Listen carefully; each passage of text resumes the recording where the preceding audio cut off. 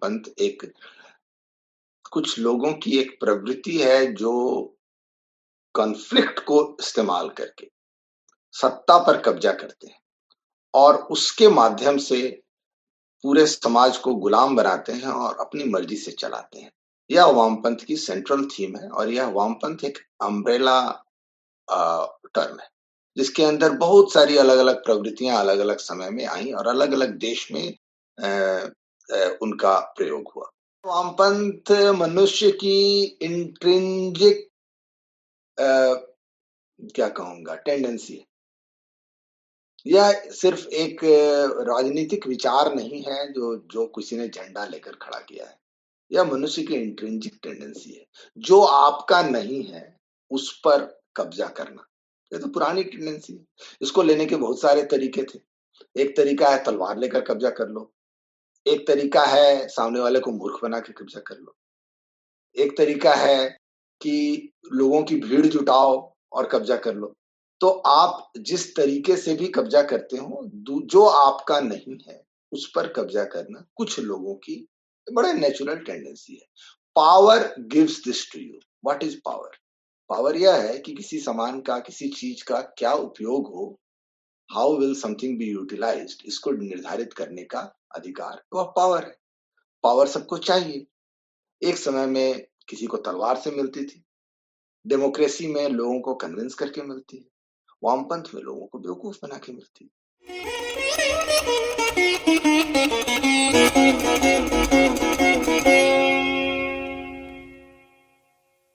नमस्ते, मैं रुचि श्रीमाली संगम टॉक्स की तरफ से आज की वार्ता में आप सभी का स्वागत करती हूँ।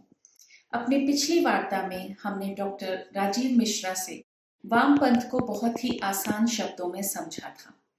हमारे श्रोताओं के मन में वामपंथ को लेके अनेक प्रश्न हैं।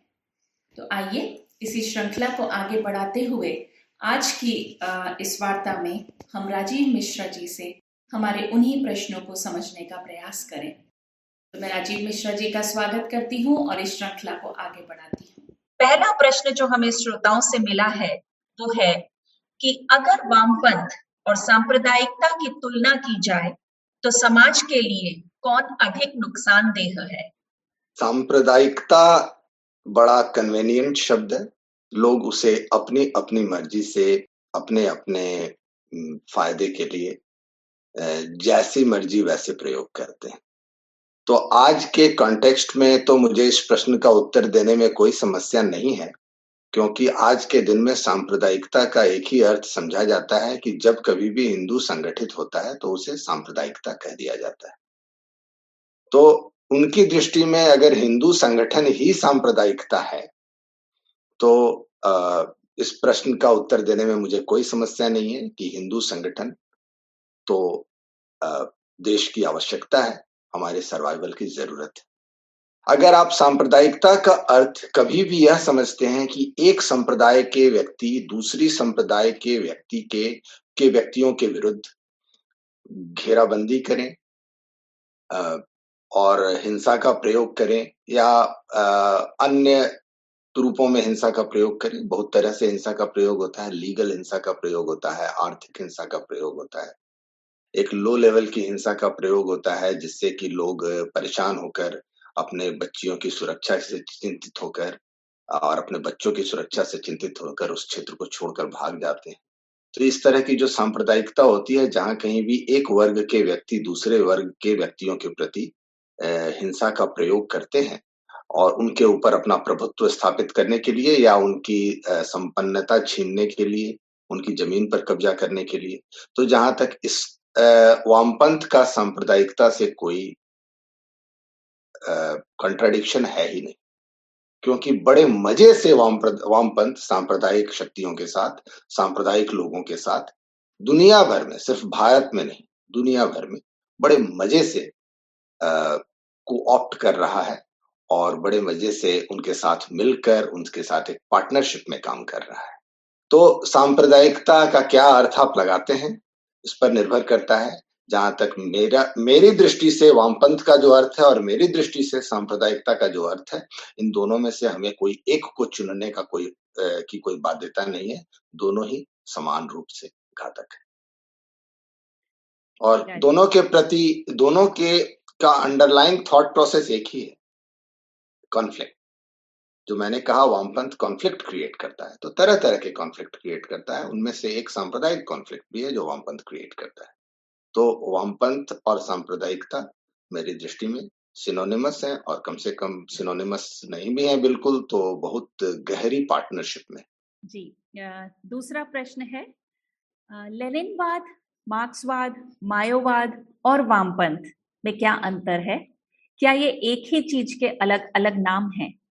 वामपंथ एक ब्रॉड एम्ब्रेला क्लासिफिकेशन है जिसके अंदर बहुत तरह की धाराएं आती हैं। जैसा मैंने कहा, वामपंथ एक कुछ लोगों की एक प्रवृत्ति है जो कॉन्फ्लिक्ट को इस्तेमाल करके सत्ता पर कब्जा करते हैं और उसके माध्यम से पूरे समाज को गुलाम बनाते हैं और अपनी मर्जी से चलाते हैं। यह वामपंथ की सेंट्रल थीम है, और यह वामपंथ एक अम्ब्रेला टर्म है जिसके अंदर बहुत सारी अलग अलग प्रवृत्तियां अलग अलग समय में आई और अलग अलग देश में उनका प्रयोग हुआ। तो मार्क्सवाद ने मूल रूप से क्लास कॉन्फ्लिक्ट का सिद्धांत दिया। तो बड़ा अपने आप में कंट्राडिक्टरी है मार्क्सवाद, पढ़ना भी बहुत मुश्किल है, और अगर उसे सरल भाषा में ना समझा जाए, मार्क्सवाद को एक मार्क्सवादी बनकर समझा जाए तो बहुत कठिन है, बहुत जटिल है। मार्क्सवाद को अगर सरल रूप में इस तरह से समझा जाए कि उसका हमारे जीवन पर क्या असर होगा तो बहुत सरल है। तो मार्क्सवाद ने क्लास कॉन्फ्लिक्ट का सिद्धांत दिया, और अब दुनिया में अलग अलग भागों में अलग अलग क्षेत्रों में क्लास कॉन्फ्लिक्ट के अपने अपने अर्थ लेकर लोग आगे आए और उसको आगे बढ़ाया। तो लेनिन ने रूस में, चूंकि एक इंडस्ट्रियलाइज्ड कंट्री था, तो वहां पर इंडस्ट्री के अगेंस्ट मजदूरों को खड़ा किया। चीन एक इंडस्ट्रियलाइज्ड कंट्री नहीं था, चीन मेनली एक पीजेंट्री क्लास था जहां पर एक कृषि प्रधान देश था। तो वहां के पीजेंट्स को, वहां के किसानों को, वहां के जमींदारों के विरुद्ध खड़ा किया। तो मूल रूप से मूल सिद्धांत सबका एक ही है, लेकिन उन्होंने लड़ाई के लिए जो कॉन्फ्लिक्ट को डिफाइन किया, भारत में आज के दिन में कास्ट कॉन्फ्लिक्ट को डिफाइन किया जा रहा है, भारत में अमेरिका में रेस कॉन्फ्लिक्ट को डिफाइन किया जा रहा है। तो कॉन्फ्लिक्ट के नाम बदलते हैं, उसका स्वरूप बदलता है, लेकिन उसके भीतर की मूल आत्मा एक ही रहती है, जो कॉन्फ्लिक्ट का इस्तेमाल करके सत्ता पर कब्जा करने की और दूसरों के पूरे समाज को कुछ लोगों की मर्जी से चलाने का जो मूल सिद्धांत है, उसे मार्क्सवाद, उसे वामपंथ कहते हैं। तीसरा प्रश्न है कि माओवाद हमेशा हिंसा को सपोर्ट करता है, तो माओवाद क्यों हिंसा को महिमा मंडित करता है और सत्ता हासिल करने के लिए सैन्य सिद्धांत को अपनाने में विश्वास करता है? यह सिर्फ माओवाद की बात नहीं है, किसी भी रूप में वामपंथ यही करता है। तो वामपंथ ऐसा क्यों करता है? बहुत फंडामेंटल प्रश्न पर जाऊंगा मैं। आप समानता की बात करते हैं, तो आप समानता कैसे अचीव करेंगे? कहीं भी, किसी भी समय, किसी भी समाज को अगर आप स्वतंत्र छोड़ देंगे तो वह उसमें असमानता आ ही जाएगी। If people are allowed, are left free to be what they can be, then they will turn out to be different, क्योंकि लोगों के पोटेंशियल अलग अलग है। सो आपको अब, आपने एक गोल निर्धारित किया, एक ऐसा गोल जो समाज स्वतः कभी अचीव नहीं करेगा, समाज स्वतः उस गोल को कभी अचीव नहीं करेगा। तो उसको आप कैसे अचीव करेंगे? उसको अचीव करने का एक ही रास्ता है कि आप लोगों की स्वतंत्रता छीनें। तो जो, चाहे आप आर्थिक स्वतंत्रता, समानता की बात करें या किसी भी रूप में समानता की बात करें, अगर आप समानता स्थापित करेंगे तो समानता एक ऐसा गोल है जो नेचर में स्वतः कभी नहीं आएगा। अगर आप स्वतंत्रता देंगे तो समानता नहीं आएगी, असमानता अपने आप आएगी। अगर आपको समानता किसी भी रूप में या घोषित रूप में, सचमुच में तो नहीं स्थापित करनी है उन्हें, पर किसी भी रूप में अगर आप समानता स्थापित करना चाहेंगे तो उसके लिए आपको लोगों की स्वतंत्रता छीननी पड़ेगी। अब स्वतंत्रता जैसी चीज कोई खुशी से तो देगा नहीं, तो उसको लेने के लिए तो आपको हिंसा का प्रयोग करना ही पड़ेगा। तो वामपंथ चाहे किसी भी रूप में समाज में आए, बिना हिंसा का प्रयोग किए कैसे आ सकता है? इसलिए ऐसा नहीं है कि माओवाद की चॉइस है कि वह हिंसा का प्रयोग करें या ना करें। तो यह वामपंथ बहुत स्पष्ट है। वामपंथ अपने गोल के प्रति स्पष्ट है कि उसे करना क्या है, या वह अपने घोषित जो भी उसके सिद्धांत है, वह जो करने की घोषणा करता है कि हमें यह करना है, और जो उसके मूल इंटेंशन है, वह उसका मूल इंटेंशन है सत्ता पर कब्जा। तो दोनों ही स्थितियों में, चाहे आप सचमुच समानता स्थापित करना चाहते हो या चाहे आप सिर्फ सत्ता पर कब्जा करना चाहते हो, इसके लिए आपको हिंसा का प्रयोग करना ही पड़ेगा, चाहे जिस रूप में भी आप हिंसा का प्रयोग करें। तो आज के दिन में बड़ा या तो माओवाद तो खुलेआम हिंसा का प्रयोग करता था, तो वहां तो लोगों को टेरराइज करके ही आप अपनी बात, इस तरह की बातें मनवा सकते हैं। दूसरी बात यह है कि एक सेंट्रल थॉट है, सबको एक व्यक्ति की बात माननी है या सबको कुछ लोगों की बात माननी है। तो बाकी ऐसे समय समय पर अगर आप लोगों को स्वतंत्रता देंगे तो वे डिफरेंटली सोचेंगे। अब उन्हें कंट्रोल करने का उसके बाद धीरे धीरे यह और रिस्ट्रिक्टेड होता जाता है। माओवाद की आपने बात कर दी तो बड़ा इंटरेस्टिंग है माओवाद कि सभी माओवादी थे चीन में, मतलब 1948 में जब जीत गया माओ तो सभी माओवादी थे। माओ को खूब समर्थन भी मिला। फिर माओ ने अपने ही सहयोगियों को एक एक कर मरवाना शुरू किया। माओ ने अपने प्रधानमंत्री को जेल भिजवाया, उसकी पत्नी को जेल भिजवाया, लियो शाओची को।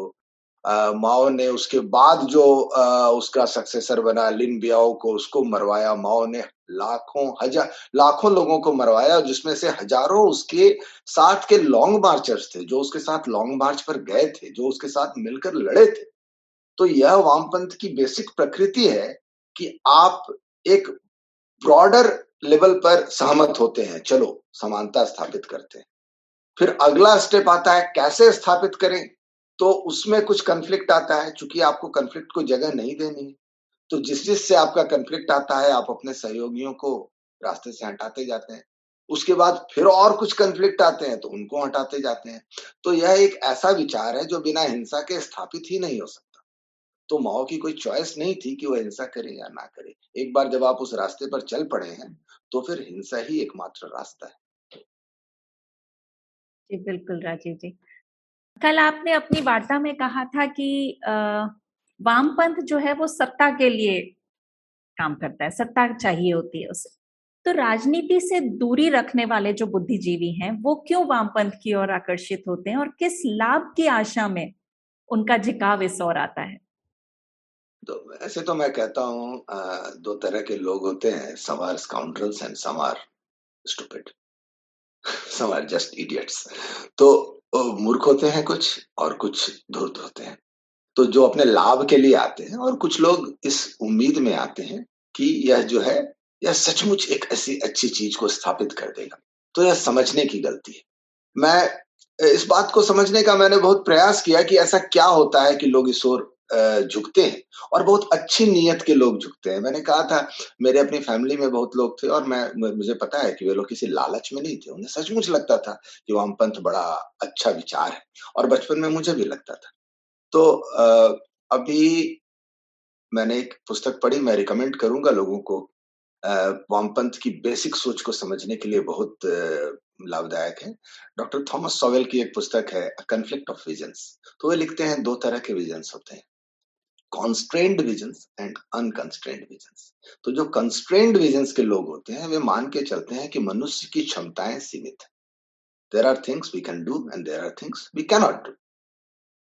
और कुछ लोग अनकंस्ट्रेन्ड विजन के समर्थक होते हैं, जिन्हें लगता है ऐसा नहीं है, हम मनुष्य का नैतिक स्तर, वैचारिक स्तर इतना ऊपर उठा सकते हैं, वहां लेकर जा सकते हैं जहां इस तरह की कोई मजबूरी नहीं हो, जहां पर व्यक्ति एक आदर्श समाज की स्थापना के लिए काम करने को तैयार हो।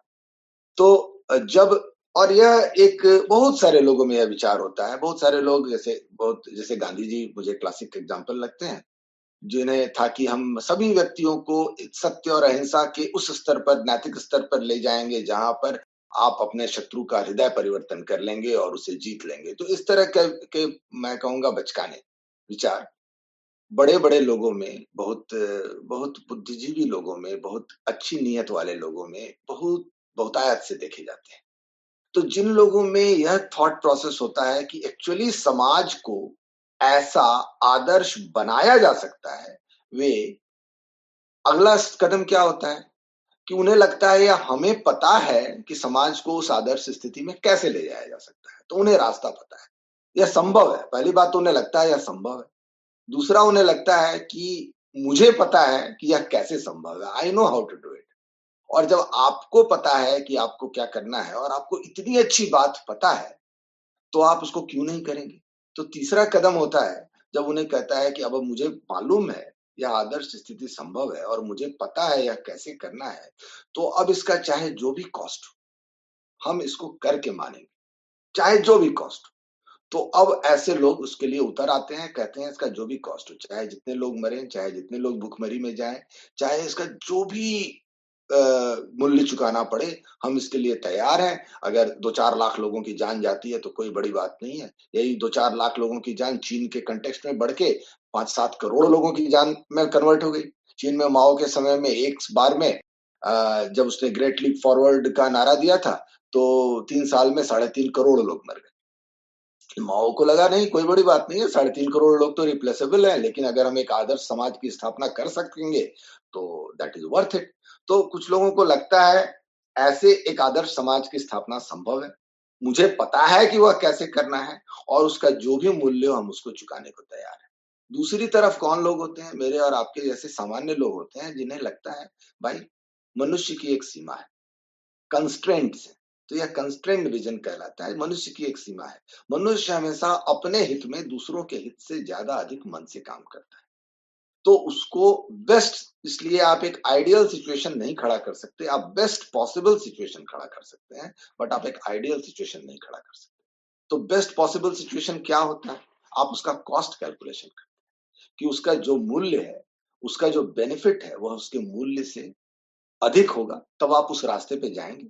और अगर आपका उसका कॉस्ट जो है उसके बेनिफिट से अधिक होगा, तो आप उस रास्ते पे नहीं जाएंगे। तो आप एक आदर्श के फेर में नहीं पड़ते, आप देखते हैं कि क्या करना संभव है और क्या किया जा सकता है, और जो करना लाभदायक है उतना ही किया जाए, आदर्श के फेर में ना पड़ा जाए। तो जो लोगों में यह इस तरह की एक व्यवहारिक समझ होती है, वे वामपंथ के फेर में नहीं पड़ते। तो बहुत सारे लोग, मैं बेनिफिट ऑफ डाउट देते हुए कहता हूं, मैं उन लोगों की बात नहीं कहता हूं कि जो सत्ता के लालच में वहां पड़ते हैं, पर जो लोग सच्चे हृदय से दुनिया का भला करने के लिए वामपंथ का समर्थन करते हैं, वे इस सोच से प्रभावित होते हैं कि it is actually possible to create a perfect society, not realising the cost of perfection is infinite, and if you are prepared to pay that infinite cost, it exceeds the benefit of the perfection. Europe में जैसे भाषा के हिसाब से देश है, France का French, Russia में रशियन है, इंग्लैंड में इंग्लिश है, पुर्तगाल में पुर्तगीज है। तो वैसे अभी अपना इंडिया का जो सिस्टम है उसी प्रकार से भाषावार प्रांत रचना के हिसाब से है। तो जो हेजीमनी का जो आपने जो कहा था, एक टूल बन के, जो सत्ता का टूल बन के वामपंथ तो उसको यूज कर रहा है। तो जैसे अभी कश्मीर का हो गया, बंगाल का हो गया, केरला का हो गया, तो ये टूल क्या जो भाषावार प्रांत रचना के वजह से ये वामपंथ ज्यादा उत्स्फूर्त तरीके से काम कर रहा है, ये मुझे कहना था। जी, मैं यह नहीं मानता, क्योंकि पूरे यूरोप में अलग अलग भाषाओं की अलग अलग जातियां, वे अपने आप को रेसेस भी कहते हैं, अलग अलग लोग, अलग अलग कल्चर के लोग एक देश में मोटा मोटी एक कल्चर के लोग रहते हैं। लेकिन वामपंथ यूरोप में पहले पहुंचा। वामपंथ पहले भारत में शुरू नहीं हुआ, और आज भी भारत में वामपंथ की सांस्कृतिक स्वीकार्यता यूरोप से कम है। स्पेन आज के दिन में भारत से, स्पेन या इटली भारत से कहीं ज्यादा वामपंथी है।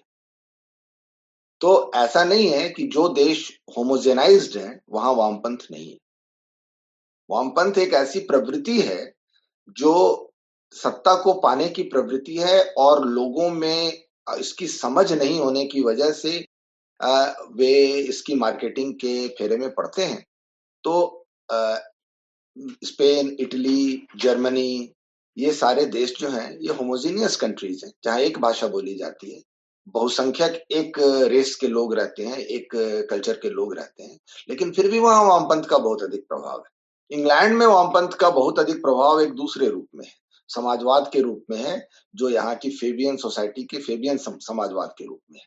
तो वामपंथ दुनिया के हर देश में एक ऐसी टेंडेंसी है जो दुनिया के हर देश में उसकी रिक्वायरमेंट के हिसाब से अपने आप को एडजस्ट करके आगे बढ़ता है।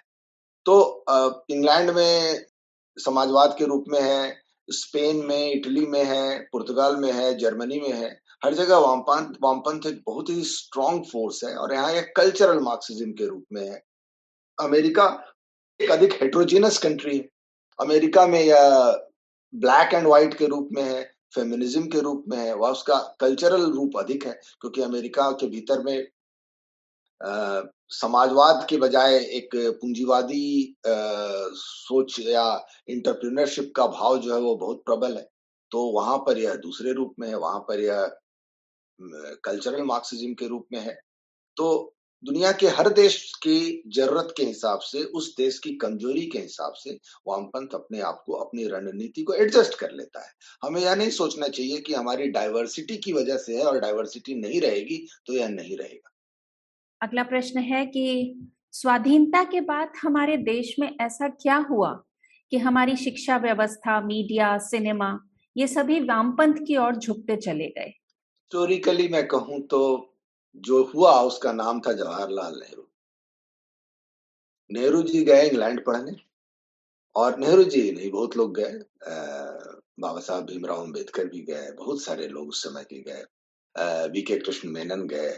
तो इंग्लैंड, भारत का जो वामपंथ है वह फेबियन वामपंथ की देन है, समाजवाद के रूप में आया। तो सबसे पहले यह समाजवाद के रूप में आया। रूस से जो आया कम्युनिज्म के रूप में, उसकी एक अलग धारा है और वह हम उसे ही पहचानते हैं। लेकिन जो फेबियन सोशलिज्म के फॉर्म में जो आया वह ज्यादा स्थायी था, वह कम दिखाई देने वाला था और वह अधिक घातक था। तो सीधी सी बात है, हम टारगेट थे। दुनिया का इतना बड़ा देश टारगेट ना हो यह तो संभव नहीं है। वामपंथ एक तरह से इस्लाम की तरह से वामपंथ की भी एक टेंडेंसी है, एक ग्लोबल जिसको कहते हैं उम्मत बनाने का, उम्मा है या ग्लोबल उम्मा है, उसे पूरी दुनिया में अपना रूल चलाना है। तो भारत को एम नहीं करता, यह तो संभव नहीं था। भारत को यह दो दिशाओं से इसने एम किया। पहला तो जो फेबियन सोशलिज्म, जब नेहरू जी यहाँ गए और वहां पर वह हैरोल्ड लास्की के शिष्य रहे। बहुत सारे भारतीय नेता उस वक्त हैरोल्ड लास्की के शिष्य रहे और भारत की पूरी शिक्षा व्यवस्था पर सोशलिज्म का साया रहा। तो यह तो उस रूप में है जिसको संविधान में जगह मिली। हम जैसे ही एक लोक कल्याणकारी, that is a welfare state बने, सेक्युलर स्टेट बने, सोशलिस्ट तो शब्द ही घुस गया हमारे इसमें, तो हमारे संविधान की प्रस्तावना में, तो हमारे ऊपर तो बहुत वैधानिक तरीके से हमला हुआ है। तो यह जो हुआ वह तो बहुत ऑब्वियस है। उसके अलावा जो एक चीज हुई वह रूस के माध्यम से कम्युनिज्म का प्रचार किया गया। इस मामले में यहाँ पर एक हमारे नेताओं को तो छोड़ दें, हमारे मीडिया को, हमारे सिनेमा मेकर्स को, हमारे कलाकारों को, साहित्यकारों को पर बहुत इन्वेस्ट किया गया। तो उनको, इसके लिए एक शब्द कहते हैं वे, इंटेलेक्चुअल सबवर्जन। तो जो इंटेलेक्चुअल सबवर्जन किया गया कि इस पर बहुत ज्यादा एफर्ट लगाया गया और उनको उठाकर रूस ले आकर घुमाया जाता था, रूस के पोटेम्किन विलेजेस दिखाए जाते थे। हमारे टेक्स्ट बुक्स में जिस तरह से उसका प्रचार होता था कि सोवियत रूस की एक झलक हम पढ़ते थे, भीष्म साहनी जी का लिखा हुआ बर्लिन की एक शाम हम पढ़ते थे, तो हमें लगता था कि समाजवाद जो है सो स्वर्ग है। तो इसको हमारे टेक्स्ट बुक्स में घुसाने के लिए बहुत इन्वेस्टमेंट किया गया। तो यह आसानी से नहीं हुआ है। हमारी समाज की मूल भावना के बिल्कुल विपरीत जाकर साम्यवाद को या कम्युनिज्म को हमारे शिक्षा में घुसाने के लिए सस्ती किताबें, उस समय में प्रगति प्रकाशन की सस्ती किताबें, 2-2 रुपए की, 1-1 रुपए की, इतनी अच्छी मोटी अच्छी कागज वाली किताबें उपलब्ध होती थी जो किसी भी भारतीय प्रकाशन से सस्ती मिलती थी। तो मेरा पूरा बचपन वही किताबें पढ़ते हुए बीता है।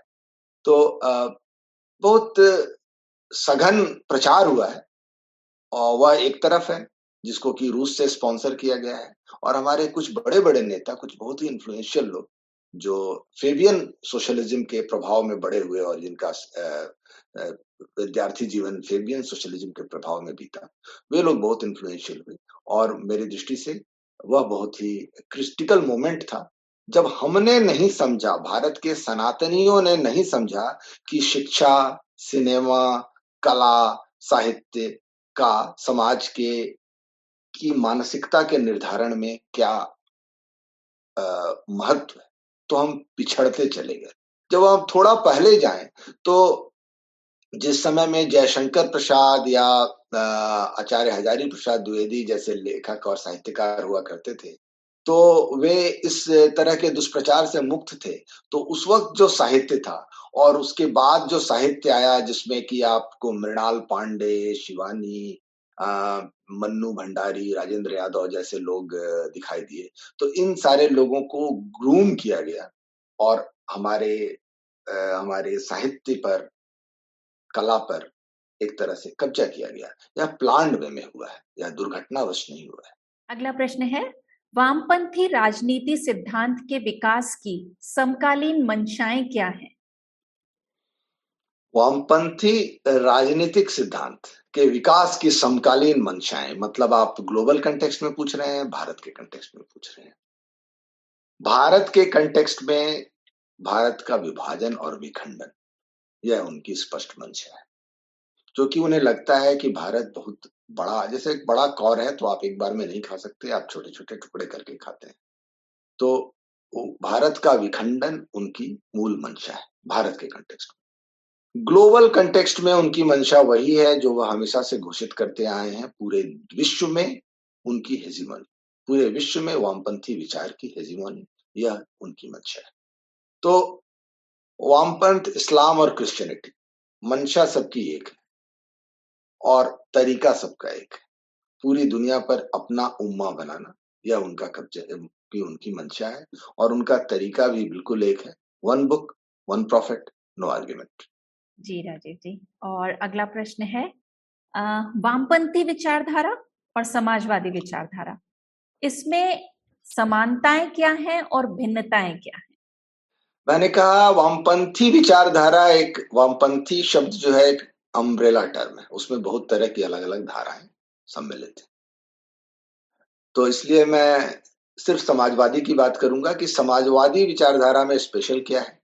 तो समाजवादी विचारधारा जो है वह, उसका मूल सिद्धांत है कि हमारी आर्थिक गतिविधियां, समाजवादी विचारधारा जो है वह वामपंथ का आर्थिक फ्रंट है।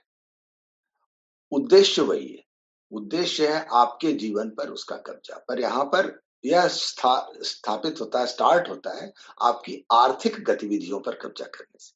यानी आप कहाँ काम करेंगे, आप क्या काम करेंगे, आप कितने पैसे कमाएंगे, उसे कहाँ खर्च करेंगे, आप कोई व्यापार करेंगे तो आप सरकार से परमिशन लेंगे, आप कितने पैसे तक का व्यापार कर सकते हैं, आप कितने पैसे तक का व्यापार कर सकते हैं, आप उसे कहाँ इन्वेस्ट कर सकते हैं। तो हमारी सभी आर्थिक गतिविधियों को अगर एक केंद्रीय फोर्स कंट्रोल करे और हमारी लाइफ को कोई और प्लान करे, गवर्नमेंट प्लान करे हमारी इकोनॉमिक प्लानिंग को, तो ये जो पंचवर्षीय योजनाएं आप देखते हैं, अमेरिका रूस से आया था, भारत में पहुंचा, पंचवर्षीय योजनाएं और सप्तवर्षीय योजनाएं, तो यह जो है यह सेंट्रल प्लानिंग है। ये बिल्कुल यही चीज थी इटली में मुसोलिनी की, और बिल्कुल यही चीज थी जर्मनी में हिटलर की। यह सब एक ही विचारधारा है, बिल्कुल एक ही विचारधारा है। फासिस्ट विचारधारा, नाजी विचारधारा, सोशलिस्ट विचारधारा, एक ही विचारधारा है। सबका सेंट्रल थीम है आपकी लाइफ को गवर्नमेंट डिसाइड करे, पूरी इकोनॉमिक प्लानिंग को गवर्नमेंट करे। तो उन्हें लगता था कि यह पब्लिक जो करती है, पब्लिक बेवकूफ है। मूल रूप से इसके पीछे यह भाव है कि लोग मूर्ख हैं, मैं होशियार हूं, मैं बुद्धिमान हूं, मुझे पता है पब्लिक को क्या करना चाहिए। तो जब गवर्नमेंट सबकी इकोनॉमिक एक्टिविटी को प्लान करती है, गवर्नमेंट फैक्ट्री लगाएगी, भाई आप लगाओगे, आप अपने फायदे के लिए लगाओगे, मैं लगाऊंगा, मैं गवर्नमेंट हूं, मैं लगाऊंगा, मैं सबके फायदे के लिए लगाऊंगा। तो यह जो विचार है यह समाजवादी विचार है।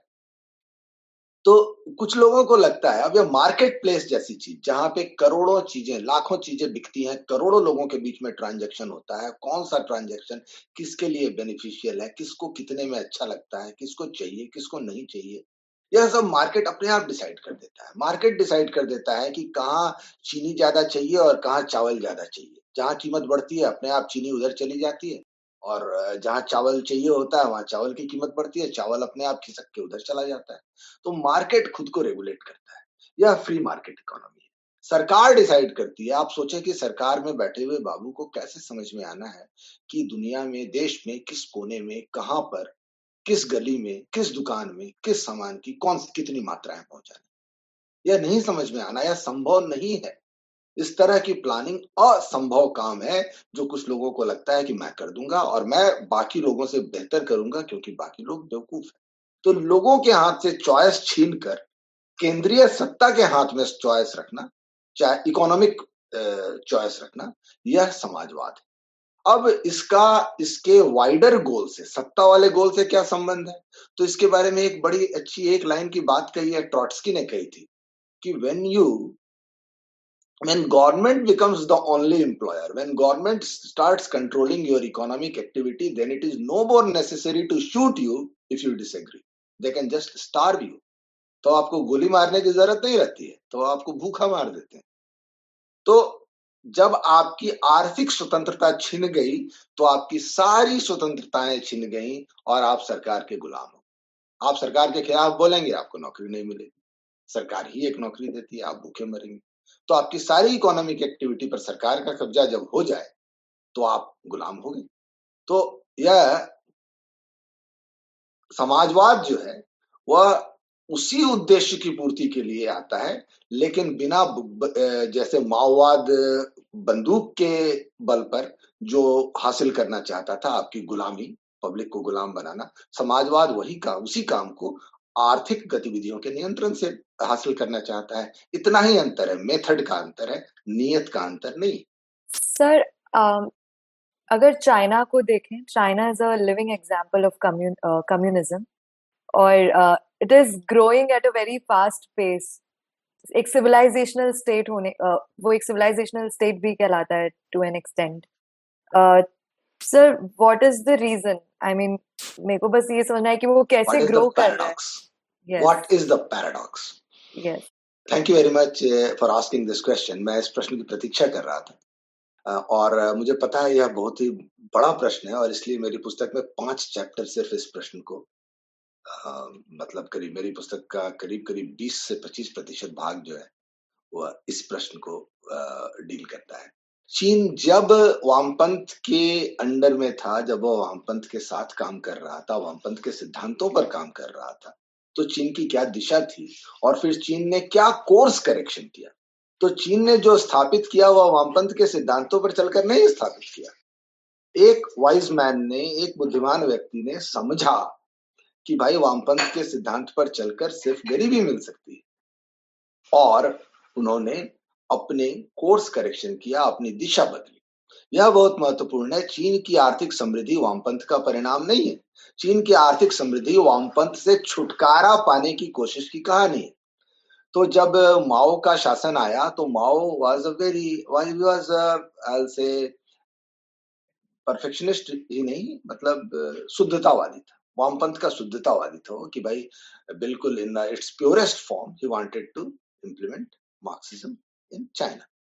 So he started making everything communal, की सब कुछ जो है वो कलेक्टिवाइज करना शुरू किया, सारी खेती को कलेक्टिवाइज किया, लोगों को इंडस्ट्रीज को कलेक्टिवाइज किया, लोगों को जुटाया और सरकार के बड़े बड़े प्रोग्राम में लगाया। बड़े बड़े डैम बनाए गए जिसका कि कोई पहले से निर्धारित गोल नहीं था कि उस डैम का करना क्या है और how will that dam benefit anyone. तो ऐसे ऐसे डैम बने जिसमें 10-10 साल लगे। लोगों को की जमीनें छीन ली गई और उनका एक कॉमन ये बना दिया गया कि भाई अब सारे लोग मिलके खेती करेंगे। तो खेती जैसी चीज जब बंदे की अपनी नहीं होगी तो कैसी होगी।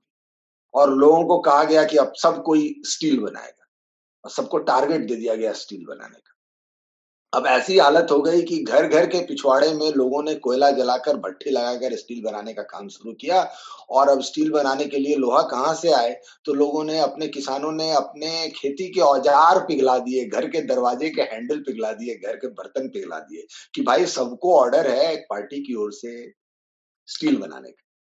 तो हालत यह हुई कि पूरा चीन 3 साल 1959 से 1962 तक 3 वर्ष तक ऐसे पागलपन में, जिसको कि इसने माओ ने कहा था द ग्रेट लीप फॉरवर्ड, विराट छलांग, उस छलांग का नतीजा क्या हुआ कि कम से कम 35 करोड़ लोग मारे गए, मरे, भूखमरी से मरे। दुनिया के इतिहास का सबसे बड़ा दुर्भिक्ष, सबसे बड़ा अकाल माओ के समय में पड़ा। और इसका जोर से विरोध शुरू हुआ। जब विरोध शुरू हुआ तो माओ ने अपने कई विरोधियों को जेलों में डलवा दिया, ऐसे ऐसे लोगों को जेल में डलवा दिया जिन्होंने अपना पूरा जीवन इसको चीन में कम्युनिज्म को लाने के लिए अपना पूरा जीवन दे दिया था। ऐसे ऐसे लोगों को जेल में डलवा दिया, जिन लोगों का मतलब कन्विक्शन, जिन लोगों की ईमानदारी, जिन लोगों का समर्पण संदेह से परे था, ऐसे लोगों को अपने जरा जरा सी बात पर जेल में डलवा दिया कि नहीं, तुम लोग मेरे इस पर शक करते हो। तो उसके बाद जब उसने कल्चरल रिवॉल्यूशन लॉन्च किया, जब उसको लगा कि पार्टी के ऊपर से उसकी पकड़ ढीली पड़ रही है, तो उसने कल्चरल रिवॉल्यूशन लॉन्च किया। और अगले 10 वर्षों तक चीन में यह हालत रही कि 12 साल, 15 साल, 16 साल के लड़कों को लगा दिया गया कि जो कोई भी माओ का विरोध करता दिखे उसको पकड़ के मारो। तो बच्चों ने अपने माँ बाप को पकड़कर पीट पीट कर मार डाला, अपने स्कूल के टीचर्स को पकड़कर पीट पीट कर मार डाला, क्योंकि उन्हें दिखाना था कि हम माओ के सबसे सच्चे सिपाही हैं और दूसरा जो कोई भी उस पर सवाल खड़े करता है वह क्रांति का दुश्मन है। तो यह मतलब माओ का लाइफ टाइम ऐसा चला है, 59 to 62। और फिर 66 में उसने जब कल्चरल रिवॉल्यूशन शुरू किया था तो धीरे धीरे वह कमजोर पड़ता गया। माओ के मरने तक 1976 तक चीन की यह स्थिति थी। और उस समय में देंग जियाओपिंग जैसे नेता को बिल्कुल निर्वासन पे भेज दिया गया। बहुत सारे लोग जो माओ से जरा भी ये रखते थे जेल में डाल दिया गया। लियो शाओची को बड़ी मुश्किल से जो एन लाई जो वहां के प्राइम मिनिस्टर थे, उनकी यह हालत थी कि जो एन लाई के बारे में माओ को पता था कि that this man does not agree with me, but Zhou Enlai ने कभी मुंह नहीं खोला और he always adjusted with Mao. He was a brilliant man who always adjusted with Mao despite not agreeing with him, क्योंकि उनको पता था कि यह मरवा दिया देगा और अगर मैं चला गया तो स्थिति और बिगड़ जाएगी। तो जो एन लाई को उनके मरने तक, उनको ब्लैडर कैंसर था, आखिरी 1.5 साल एक भी दवाई नहीं लेने दी। पूरे चीन में किसी भी डॉक्टर को परमिशन नहीं था कि जो एन लाई को इवन पेन किलर दे सके, मॉर्फिन दे सके। और उतनी बीमारी के बावजूद वो आदमी काम करता रहा। और माओ की वाइफ ने, मैडम माओ जिसको बोलते हैं, बुरी तरह टॉर्चर किया अपू जो एन लाई को। तो यह माओ का पीरियड था जिसमें जिस किसी ने भी जरा सा भी डिसएग्रीमेंट दिखाया उसको बुरी तरह से टॉर्चर किया गया। और माओ के मरने के बाद 1976 में धीरे धीरे उसी उसके थोड़े दिनों पहले जो एन लाई का डेथ हो गया था। तो देंग जियाओपिंग को कुछ लोग लेकर आए वापस। सत्ता में तो कभी नहीं आए देंग जियाओपिंग, लेकिन पार्टी के भीतर माओ के मरने के बाद धीरे धीरे उनकी स्थिति मजबूत होती गई।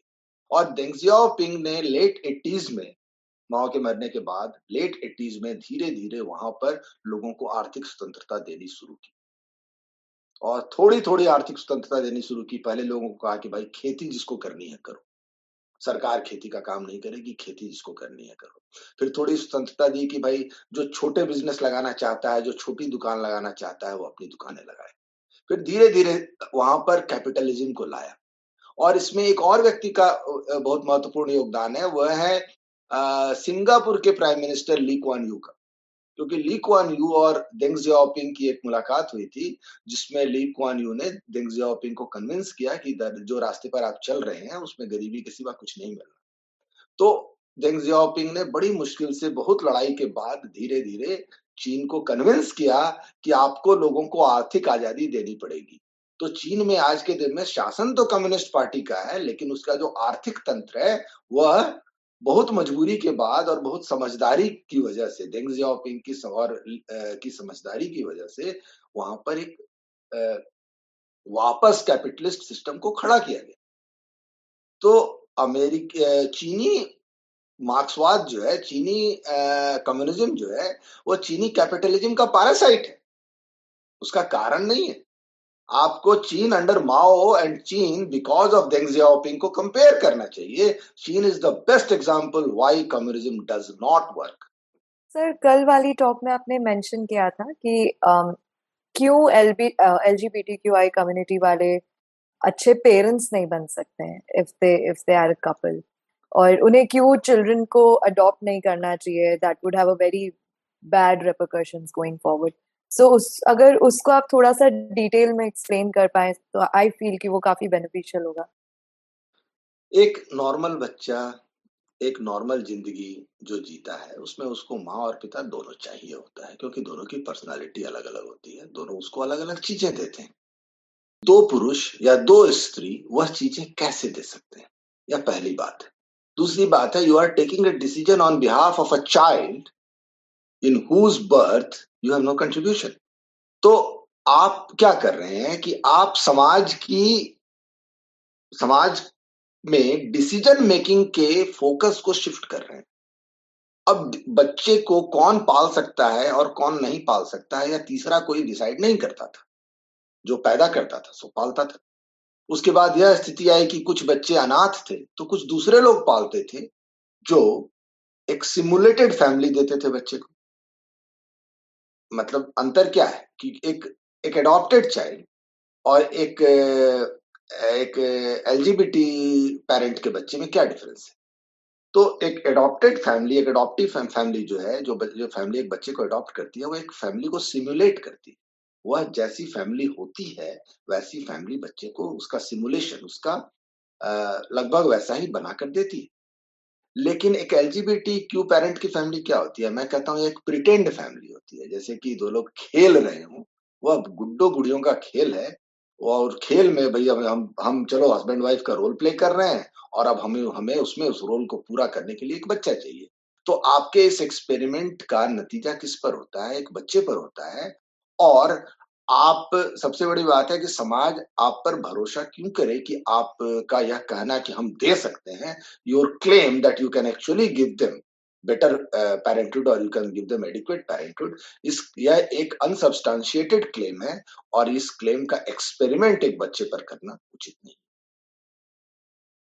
क्योंकि देखिए, मैरिज जो है, the way we see marriage, उसका सोशल फंक्शन क्या है, परिवार को चलाना, ठीक है। और सेक्सुअलिटी जो है वह इसका एक बड़ा, मैं कहूंगा, पर्सनल फंक्शन है। हमें सोसाइटी को उसके सेक्सुअलिटी पार्ट से कोई मतलब नहीं। हस्बैंड और वाइफ के बीच के सेक्सुअल रिलेशन में सोसाइटी को कुछ नहीं कहना, दो लोगों के सेक्सुअल रिलेशन के बीच में सोसाइटी को कुछ नहीं कहना। मैरिज एक सोशल फंक्शन है, और सोशल फंक्शन है बच्चे पैदा करना, बच्चे पालना, बच्चों को बढ़ाना, बच्चों को पढ़ाना, यह सोशल फंक्शन है। तो जो सोशल फंक्शन है उसको आप एक इंडिविजुअल फंक्शन नहीं बना सकते। आपको कहना है हम गे हैं, हमारी मर्जी, हम गे हैं, ठीक है भैया, गे होना आपकी मर्जी है, keep it to yourself, we do not care. दो मेल और फीमेल के बीच का सेक्सुअल रिलेशन को भी सोसाइटी इसीलिए डिक्टेट करता है क्योंकि उससे सोसाइटी प्रभावित होती है। उससे पैदा होने वाले बच्चे सोसाइटी में क्या करेंगे, और उनको कैसा पेरेंटहुड मिलेगा, और उनको कैसा एजुकेशन मिलेगा, कैसी अपब्रिंगिंग मिलेगी, इससे सोसाइटी प्रभावित होती है। इसलिए society is a stake holder. आपके सेक्सुअल बिहेवियर में society is not otherwise a stake holder. Society is not a stake holder in the sexual behaviour of two adult people. ठीक है, you give this argument and I take this argument, but what you do with a child, society is a stakeholder, so do not try to override it. तो यहां पर क्या है कि focus of, इसको मैं कहूंगा locus of decision making shift हो रहा है, सोसाइटी से शिफ्ट होकर आर्बिट्ररी लोगों के हाथों में जा रहा है। राजीव जी, अगला प्रश्न है कि वामपंथ कितना पुराना है और इसके जन्मदाता कौन है, कौन इसे हैंडल करता है, शुरुआत कहाँ से हुई? मेरा मानना है वामपंथ मनुष्य की इंट्रिंजिक क्या कहूंगा टेंडेंसी है। यह सिर्फ एक राजनीतिक विचार नहीं है जो किसी ने झंडा लेकर खड़ा किया है। यह मनुष्य की इंट्रिंसिक टेंडेंसी है, जो आपका नहीं है उस पर कब्जा करना। यह तो पुरानी टेंडेंसी है, इसको लेने के बहुत सारे तरीके थे। एक तरीका है तलवार लेकर कब्जा कर लो, एक तरीका है सामने वाले को मूर्ख बना के कब्जा कर लो, एक तरीका है कि लोगों की भीड़ जुटाओ और कब्जा कर लो। तो आप जिस तरीके से भी कब्जा करते हो, जो आपका नहीं है उस पर कब्जा करना कुछ लोगों की बड़े नेचुरल टेंडेंसी है। Power gives this to you. What is power? Power यह है कि किसी सामान का, किसी चीज का क्या उपयोग हो, how will something be utilized, इसको निर्धारित करने का अधिकार वह पावर है। पावर सबको चाहिए। एक समय में किसी को तलवार से मिलती थी, डेमोक्रेसी में लोगों को कन्विंस करके मिलती है, वामपंथ में लोगों को बेवकूफ बना के मिलती है। दूसरी तरफ आप आर्थिक स्वतंत्रता की बात करें, एक स्वतंत्र समाज की बात करें, तो जो आपका नहीं है वह आपको मिल सकता है। कैसे मिल सकता है? उसे खरीदिए। खरीदिए तो कैसे खरीदते हैं आप? Buy a mutually acceptable agreement.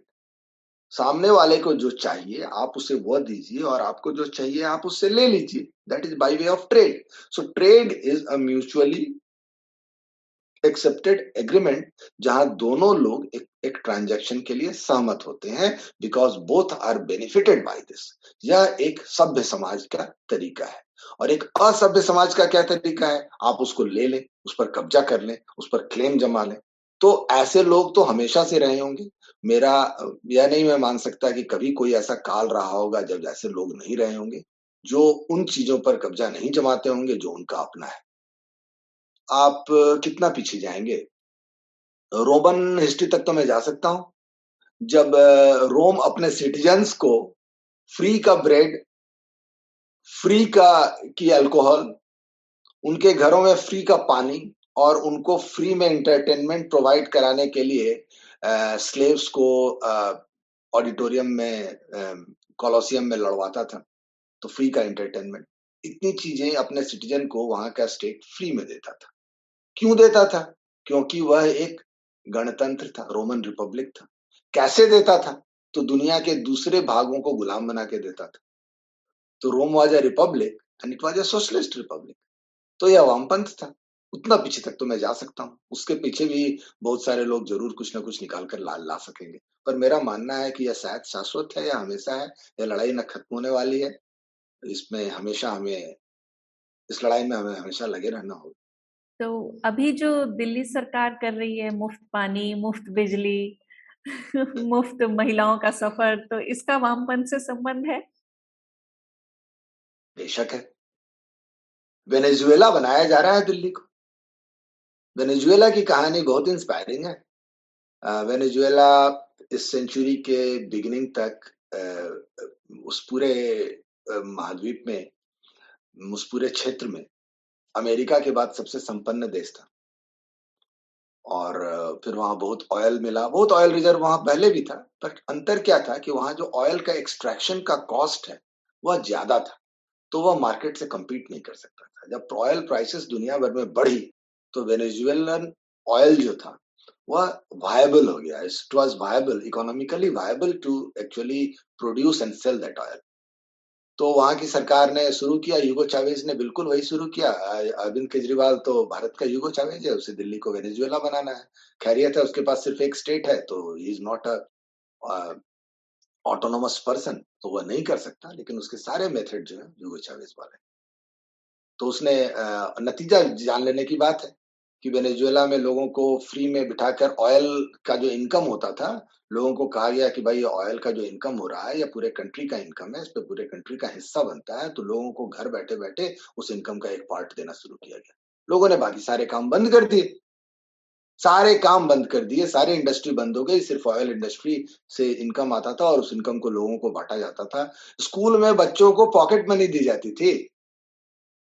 इससे आगे क्या दे सकते हैं आप? भारत तो अभी उस स्तर पे नहीं पहुंचा है जहां सरकार स्कूल में बच्चों को पॉकेट मनी दिया करेगी। तो किताबें नहीं, स्कूल नहीं, स्कूल में बच्चों को पॉकेट मनी दिया करती थी। तो छोटे छोटे बच्चों को जब आप बताएंगे you can get something without working, what kind of education are they going to get?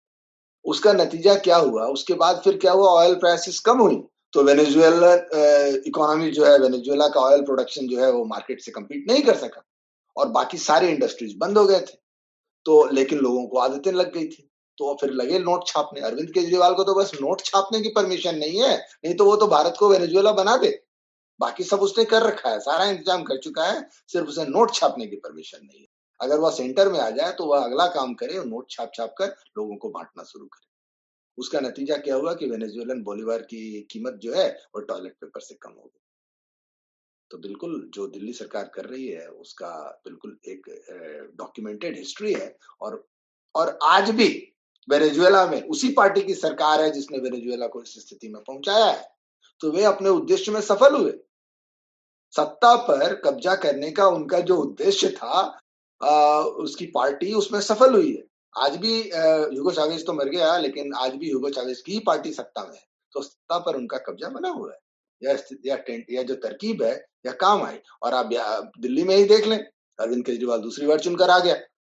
यह तरकीब काम करती है, या वामपंथ की बहुत आजमाई हुई तरकीब है। अगला प्रश्न पढ़ती हूँ कि जेएनयू के विवादित वामपंथी छात्र नेता जो हैं वो कांग्रेस पार्टी में जा रहे हैं, तो क्या कांग्रेस वामपंथी विचारधारा की पार्टी होने वाली है? कंप्लीटली होने वाली है। मैंने इस प्रश्न का पूरे प्रश्नकाल की शुरुआत ही की थी कि नेहरू एक वामपंथी थे। नेहरू हेरोल्ड लास्की के चेले थे। नेहरू फेबियन सोशलिज्म की उपज थे। इवन गांधी जी की जो थॉट प्रोसेस थी, कंस्ट्रेंड विजन, अनकंस्ट्रेंड विजन की थॉट प्रोसेस थी, तो गांधी जी की थॉट प्रोसेस जो थी वो वामपंथ से इनकॉम्पेटेबल नहीं थी, सिर्फ उनका मेथड इनकॉम्पेटेबल था। लेकिन उनकी जो थॉट प्रोसेस थी वो कंपेटेबल थी वामपंथ से। लेकिन नेहरू तो पूरी तरह से वामपंथी पालने में बड़े हुए। तो आज की बात नहीं है। वीके कृष्ण मेनन तो बिल्कुल लाल झंडा थे, बिल्कुल कम्युनिस्ट थे। तो ये ऐसे, और वीके कृष्ण मेनन भारत के रक्षा मंत्री बने। मणिशंकर अय्यर कांग्रेस में थे, वो 1962 में लंदन में खड़े होकर चीन के पक्ष में झंडा उठा के खड़े थे जब भारत चीन से लड़ाई लड़ रहा था। तो ये बिल्कुल भी नई बात नहीं है। कांग्रेस बिल्कुल एक वामपंथी पार्टी है, जस्ट जरा सी वामपंथ का एडजस्टमेंट है। वामपंथ का कांग्रेस की नीति से सिर्फ टैक्टिकल मतभेद, कोई सैद्धांतिक मतभेद। अगला प्रश्न है कि जंगल में रहने वाले नक्सल वामपंथी और शहर में रहने वाले सरकारी पदों पर बैठे वामपंथियों में क्या अंतर है, और ये आपस में अपने एक्शंस में सामंजस्य कैसे बिठाते हैं? बेसिक बात तो एक ही है, जो आपका नहीं है उस पर क्लेम करना, यह वामपंथ की बेसिक बात है। तो दोनों वामपंथी हैं, कोई अंतर नहीं है। समाजवाद जो है वह कैसे आपको क्या चीजें देता है, जो कुछ भी वामपंथ देता है, जो भी वामपंथ कम्युनिज्म के माध्यम से देता है या माओवाद के माध्यम से देता है, बिल्कुल वही वही चीजें समाजवाद देता है। क्या देता है? कुछ लोगों को पावर पर कब्जा करने का, दूसरों की लाइफ को डिसाइड करने का की ताकत देता है सेंट्रल प्लानिंग के द्वारा। दूसरा चीज क्या है? इसके कुछ बेनिफिशियरी होते हैं। तो सबसे बड़े बेनिफिशियरी कौन लोग होते हैं? सरकारी बाबू लोग होते हैं, ब्यूरोक्रेट्स होते हैं। तो ये तो समाजवादी व्यवस्था के बेनिफिशियरी, तो ये चाहेंगे कि यह व्यवस्था बनी रहे। अब जंगल में बैठे माओवादी से उनका क्या कोलैबोरेशन है? अगर आप लोगों को फ्रीडम दे देंगे, लोगों को स्वतंत्रता दे देंगे, आर्थिक स्वतंत्रता, तो वे सब कुछ क्रिएट कर लेंगे जो उन्हें चाहिए। एक व्यक्ति क्रिएट करेगा, कोई ना कोई क्रिएट कर लेगा, और जो दूसरे उसकी प्राइस पे करेंगे, और वह समाज का की साझा संपत्ति बन जाएगा, समाज में समृद्धि आ जाएगी। लेकिन यह समृद्धि अगर आ जाएगी तो फिर जंगल के लोगों का मोबिलाइजेशन कैसे होगा? अगर लोगों को फ्रीडम दे दिया गया तो लोग दुकानें खोल लेंगे, लोग बिजनेस खोल लेंगे, लोग अपने स्कूल भी खोल लेंगे, लोग अपने अस्पताल भी खोल लेंगे, कोई डॉक्टर वहां पहुंच जाएगा, अपनी क्लिनिक लगा लेगा, लोग उसको उसकी फीस भी देंगे, तो सारा डेवलपमेंट अपने आप हो जाएगा। सेंटर फिर उसमें किस बात के पैसे अलॉट करेगी, और दिल्ली में बैठे बाबू, दिल्ली में बैठे ब्यूरोक्रेट किस बात का पैसा खाएंगे, और फिर दिल्ली में बैठा जर्नलिस्ट किस बात की धमकी देगा कि भाई तुमने जो पैसा खाया है मुझे उसमें उसका हिस्सा दो, नहीं तो मैं अखबार में इसकी रिपोर्टिंग कर दूंगा, टीवी में इसको दिखा दूंगा। तो यह जो पूरा नेक्सस चल रहा है हमारे बिहाफ पर डिसीजन लेने का और हमारे रिसोर्सेज को खर्च करने का अधिकार अपने हाथ में रखने का, यह पूरा नेक्सस ध्वस्त हो जाएगा। अब यह सारी बातें बन गई तो अब गांव तक, जंगलों तक डेवलपमेंट नहीं पहुंच रहा है, तब फिर दूसरी ओर से कोई ना कोई खड़ा होगा कि भाई हमारे तक डेवलपमेंट नहीं पहुंच रहा है, उसका हम क्या करें, हमें फ्रीडम दो। जी नहीं, उन्हें फ्रीडम मत दो, उसकी ओर से कुछ लोगों को खड़ा करो जो लोगों को बताए कि देखो तुम्हें इस व्यवस्था में तुम्हें नहीं मिल रहा है, ये सब तुम्हें हम देंगे। तो सीधी सी बात है, जो चीजें पब्लिक खुद क्रिएट कर सकती है उसको कोई और कहता है कि मैं तुम्हारे लिए क्रिएट करूंगा, तुम मेरे साथ हो। यह वामपंथ की बेसिक टेक्निक है, चाहे इसे समाजवाद के माध्यम से कोई लागू करे, चाहे उसको माओवाद के माध्यम से कोई लागू करे। यह इनमें बहुत इसकी बेसिक टेक्निक यही है, और यह दोनों एक ही पर्पस के लिए काम करते हैं, और दोनों को पता है, जंगल में बैठे माओवादी के लीडर को भी पता है कि जो दिल्ली में बैठा समाजवादी ब्यूरोक्रेट है वह उसका मित्र है। अगर वह नहीं होता और वह लोगों को कंट्रोल नहीं करता तो लोग खुद से खुद वह चीजें क्रिएट कर लेते जो उन्हें चाहिए, और तब वे मेरे सिपाही नहीं बनते। तो यह कोऑर्डिनेशन है, यह पार्टनरशिप है, और यह पार्टनरशिप सिर्फ मेरे डिसीजंस मेरे बिहाफ पर लेने की ताकत की। जी, अगला प्रश्न है, इस्लाम और वामपंथ का क्या रिश्ता है? यह प्रश्न नहीं आता तो मुझे बहुत आश्चर्य होता। मैंने कहा, एक हिंट दिया, इस्लाम और वामपंथ का रिश्ता जो है वह बेसिक टेक्निक एक है, one book one profit no argument, basic technique है। चाहिए भी इन्हें एक ही चीज, चाहिए भी इन्हें पूरी दुनिया में अपनी उम्मत, अपना अपनी हेजिमोनी। लेकिन जब दोनों को चाहिए तो दोनों मिलके काम क्यों कर रहे हैं? तो यह कुछ ऐसा है कि जंगली कुत्ते मिलकर शेर का शिकार कर लेते हैं, बाद में वे उस शिकार के लिए, शिकार के बंटवारे के लिए लड़ते रहेंगे, वह अलग बात है। पर अभी उन्हें शिकार करना है तो उन्हें मिलकर अटैक करना है। तो दुनिया में जहां कहीं भी प्रॉस्पेरिटी है, जहां कहीं भी लोग अपनी मेहनत से काम कर रहे हैं, वहां वहां वामपंथ और इस्लाम जो है, ये दोनों पैरासाइटिक नेचर के हैं। ये दोनों मिलकर उस जगह की पूरी प्रॉस्पेरिटी को, उस जगह की पूरी स्वतंत्रता को कब्जा करने की लड़ाई लड़ रहे हैं। तो यह पार्टनरशिप तभी तक है जब तक हम हैं। जिस दिन हम नहीं रहेंगे, जिस दिन वे हम पर कब्जा कर लेंगे, हमें विखंडित कर लेंगे, उस दिन ये आपस में लड़ेंगे। और जहां जहां भी है वहां ये आपस में लड़ रहे हैं। चीन में लड़ रहे हैं, चीन में वामपंथ जो है वो इस्लाम को पनपने नहीं देता। जहां इस्लामिक शासन है वहां इस्लामिक शासन जो है वो कम्युनिस्टों को पनपने नहीं देता। पाकिस्तान में कोई लाल झंडा उठाकर खड़ा हो जाए, गोली मार दी जाएगी। ईरान में बड़ी अच्छी पार्टनरशिप हुई थी, क्लासिक एग्जांपल ईरान है, बड़ी अच्छी पार्टनरशिप हुई थी ईरान में। ईरान का जो आंदोलन था वह रूस के मदद से कम्युनिस्टों ने खड़ा किया था, और जब शाह की सत्ता चली गई तो उस पर इस्लामिस्टों ने कब्जा कर लिया और कम्युनिस्टों को मार के भगा दिया। तो यह जो ईरान में हुआ था यही पूरी दुनिया में दोहराने का है। सवाल यह है कि यह जो हो रहा है बाकी दुनिया में, वेस्ट में, वेस्टर्न वर्ल्ड में या भारत में, जो भी free parts of the world है, वहां जो हो रहा है वो सेमीफाइनल है। वह हमारे पर कब्जा करने के बाद फाइनल उनके बीच में लड़ा जाएगा, और उन दोनों में से किसी एक की सत्ता होगी, और जिसकी सत्ता होगी वह दूसरे को मार देगा। यही संबंध है जो जंगली कुत्तों का आपस में होता है। शिकार करते वक्त वे साथ रहते हैं और बाद में शिकार के बंटवारे के लिए आपस में लड़ते हैं। बिल्कुल वही संबंध है। नमस्ते राजीव जी, मैं आपसे 2-3 सवाल से एक ही पूछ लेती हूँ, क्योंकि आपने अभी नेहरू का बोला कि why despite being rich he was susceptible to communism. So I just wanted to ask you this question, that who as people are most susceptible to communism or Marxism or Maovad, and who are the least susceptible, and also what is the antidote to it? तो देखें, आप देख लें पूरी दुनिया में उठाकर, जो सबसे धनी लोग हैं वे वामपंथ के सबसे बड़े समर्थक हैं। सिर्फ भारत में नेहरू नहीं, लेनिन की जो फैमिली थी वह रूस में जार के बाद सबसे इन्फ्लुएंशियल फैमिली थी। माओ की जो फैमिली थी वह एक जमींदार की फैमिली थी, बहुत पैसे वाले घर का था। उसने जिंदगी में कभी एक दिन के लिए भी अपने हाथ से कोई काम नहीं किया। कुछ दिनों के लिए वह एक स्कूल का टीचर था, लेकिन उसको टीचर बनने की कोई आवश्यकता नहीं थी। वो बहुत पैसे वाले घर का था और बहुत बड़ी जागीर थी उसकी। रूजवेल्ट अमेरिकी वामपंथ के बहुत बड़े सितारे हैं जिन्होंने वहां पर न्यू डील को दिया था, तो वो राष्ट्रपति की फैमिली से थे। टेडी रूजवेल्ट से रिलेटेड थे वो, थियोडर रूजवेल्ट से, FDR, फ्रेडरिक रूजवेल्ट। तो कैनेडी वामपंथी राजनीति के बहुत बड़े सितारे हैं, वहां के लिबरल गिने जाते हैं। तो जो मॉडर्न वामपंथी है उसके हैं। तो कैनेडी की फैमिली अमेरिका की रिचेस्ट आयरिश फैमिली थी। उनके फादर बहुत बड़े बिजनेसमैन थे और वे एक समय में स्वयं अमेरिकी राष्ट्रपति पद के लिए दावेदार थे।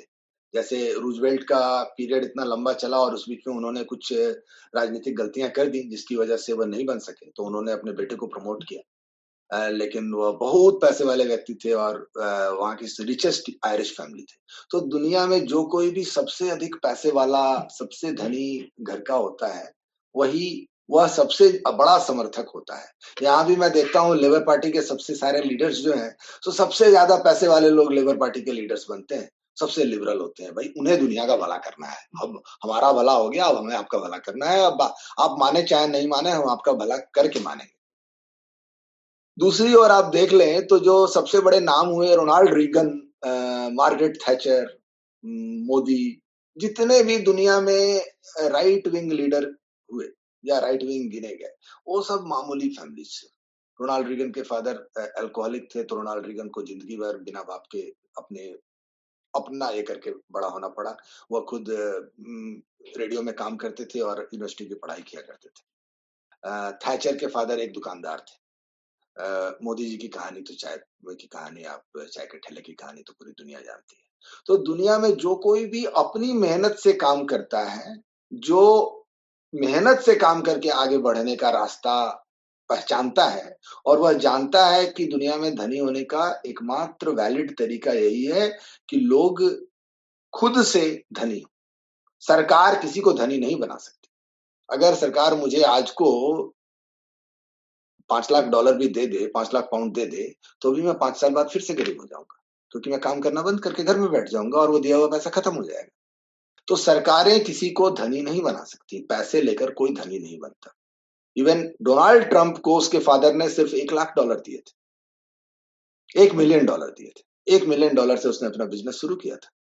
तो $1 मिलियन अमेरिकी कंटेक्स्ट में बहुत अधिक पैसा नहीं होता है। उसने अपने फादर से कई गुना ज्यादा कमाया। तो दुनिया में जो कोई भी खुद से मेहनत करके पैसे कमा सकता है, खुद से मेहनत करने का रास्ता खोज लेता है, वह कभी वामपंथी नहीं बनता। जिस किसी को भी यह होता है, जिस किसी के पास भी पहले की खानदानी पैसा होता है, उसमें सबसे अधिक खुजली होती है कि चलो अब मैं दुनिया का भला करके मानूंगा, चाहे तुम कोई भला करवाना हो हमसे या ना करवाना हो। यह क्यों है? तो मैं यह कहता हूं, वामपंथ जो है वह नियो फ्यूडलिज्म है, नव सामंतवाद है। अपनी सत्ता, अपनी शक्ति, अपना स्थान बचाए रखने का उसके पास एक ही रास्ता है कि गरीब लोगों को गरीब रखा जाए, और गरीब लोगों को गरीब रखने का सबसे प्रभावी तरीका है कि उन्हें अपने ऊपर डिपेंडेंट बना दिया जाए। क्योंकि वो हमारे ऊपर डिपेंडेंट हो जाएंगे तो उनके रास्ते बंद हो जाएंगे। तो इसलिए जो पैसे वाले लोग होते हैं वे वामपंथी बनते हैं। उसके अलावा कौन से लोग वामपंथी होते हैं? कुछ लोग जो आइडियलिस्ट होते हैं, जिन्हें लगता है कि they can actually create an ideal society, जिनको इस तरह की खुजली होती है, वे बनते हैं। इसलिए मैं कहता हूँ लड़कियां आसानी से बनती हैं, क्योंकि वह भीतर से, दिल से बहुत आदर्शवादी होती है। उन्हें आसानी से समझा दिया जा सकता है that it is actually possible to create, what are you waiting for, it is possible to create an ideal society. और तीसरी जो सबसे बड़ा वर्ग है जो बनता है, वो है कुंठित लोग, फ्रस्ट्रेटेड लोग, जिन्हें दुनिया से शिकायत होती है, जो चाहे जिस रूप में भी, चाहे जिस तरह का फ्रस्ट्रेशन हो, मतलब बचपन में मार खाए माँ बाप से, पिछड़े रहे, क्लास में बुली हुए, देखने में बदसूरत हैं, लड़कियां भाव नहीं देती, बदसूरत लड़कियां जिनको लड़के भाव नहीं देते, ये सारे जो हैं ये बिल्कुल ऐसे बदसूरत कुंठित लोग या हारे हुए लोग या बुली हुए लोग, जिनको कि पूरा समाज कुछ नहीं समझता, उनको बड़ी जोर की खुजली होती है, अच्छा अब हम दिखा देंगे। यह व्यवस्था जो है, कोई नहीं मानता कि भाई मेरी गलती है कि मुझे वह नहीं मिला जो मुझे चाहिए था, probably I did not deserve it और I did not work hard enough. उन्हें लगता है यह समाज की गलती है, नहीं तो मुझे तो मिलना ही चाहिए था। तो ऐसे लोग जो हैं बड़ी आसानी से वामपंथ की ओर जाते हैं। एंटीडोट क्या है? एंटीडोट है, मैं कहूंगा पहली बात है कि जब आप यह स्थापित कर देंगे बचपन से बच्चों के दिमाग में कि बेटा तुम्हें जो चाहिए उसको पाने का एक ही तरीका है कि काम करो, और एक ऐसी व्यवस्था बनाएंगे जहां पर सचमुच इस बात की स्वतंत्रता हो। जैसे कि एक पूंजीवादी समाज इस बात की स्वतंत्रता देता है कि कोई भी व्यक्ति अगर उसके पास एक आइडिया है, एक ऐसी चीज बना सकता है जो दूसरों को चाहिए, तो वह धनी बन जाता है। तो एक ऐसा समाज जहां पर यह सिस्टम जहां यह सिस्टम ही नहीं होगा, वहां आप कुछ कर ही नहीं सकते हैं, कोई आपके पास उपाय नहीं है। 1991 से पहले भारत में धनी होने का एक ही रास्ता था कि पढ़िए, आईएएस बनिए, सेक्रेटारिएट में नौकरी कीजिए और घूस कमाइए, इंजीनियर बनिए, बिहार सरकार में बिजली विभाग में या सिंचाई विभाग में बन जाइए इंजीनियर, और उसके बाद पटना में बोरिंग रोड पे बड़का 5 मंजिला मकान खड़ा कर दीजिए। तो धनी बनने का एक ही रास्ता ही था। तो कई बार ऐसा होता है कि सारे रास्ते बंद कर दिए जाते हैं और आपके पास धनी होने का एक ही रास्ता होता है कि ज्वाइन द बैंडवैगन।